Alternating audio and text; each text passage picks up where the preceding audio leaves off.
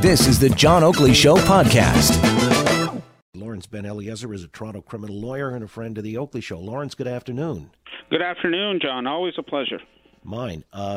So what is this matter of law that could precipitate either a new trial or have this particular finding tossed?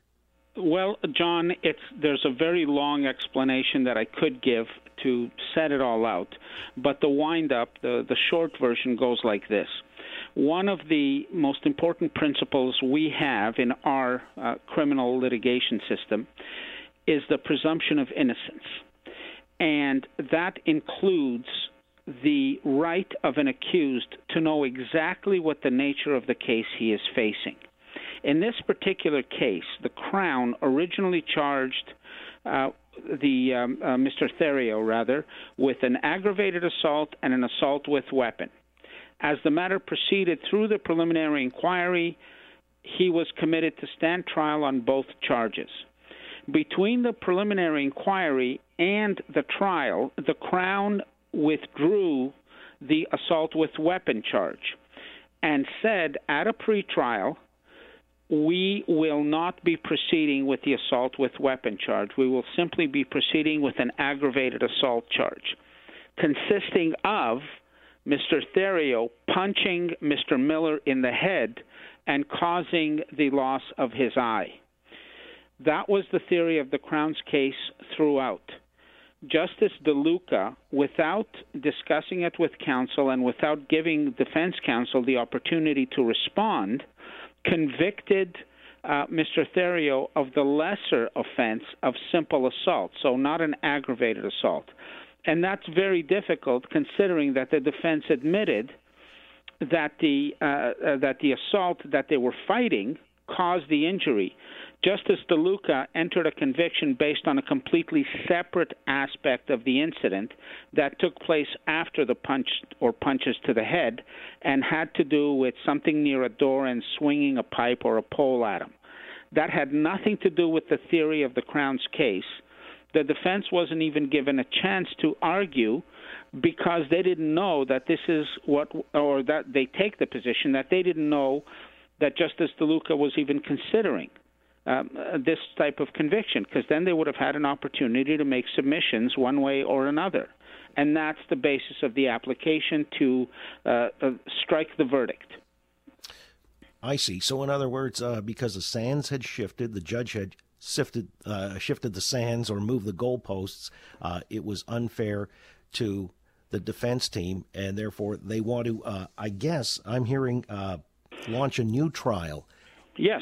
How would that help their client? I mean, could it conceivably be of benefit to them, or is it just going up that hill again? No, it would be of benefit to him, John, because then the defense could argue, and it would have to be in front of a new judge because Justice DeLuca has already made a finding. So it'd probably have to be in front of a different judge. But the defense would then be able to argue whether or not that later aspect of the incident should give rise to a conviction, whether it should attract any legal liability, and that's just something they didn't have a chance to do because they didn't know that Justice DeLuca was thinking about this.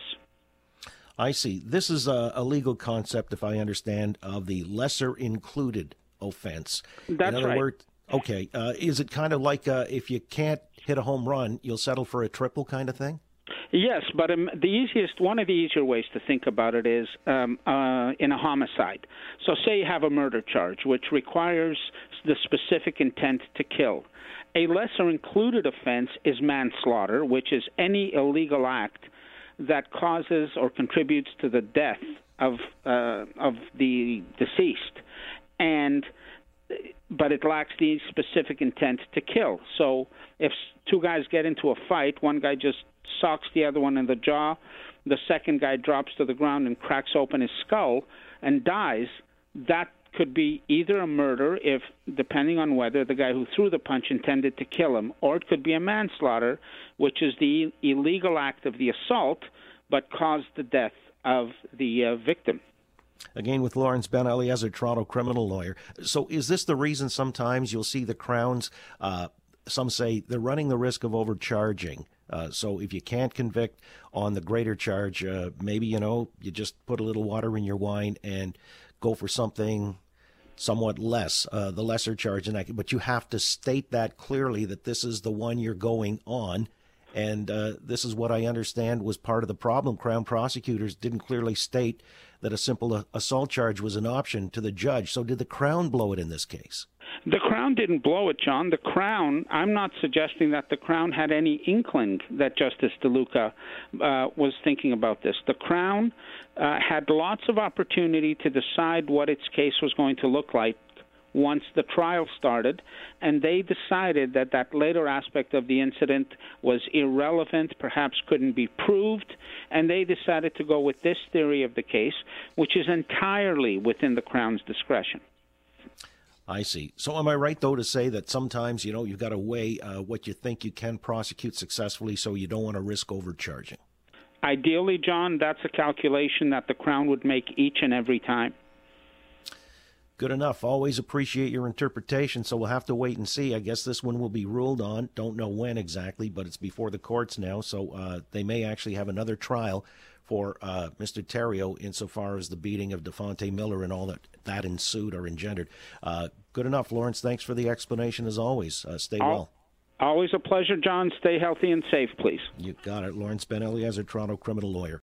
Thanks for listening to the John Oakley Show podcast. Be sure to rate, review, and subscribe for free at Apple Podcasts, Google Podcasts, and anywhere else you get your on-demand audio.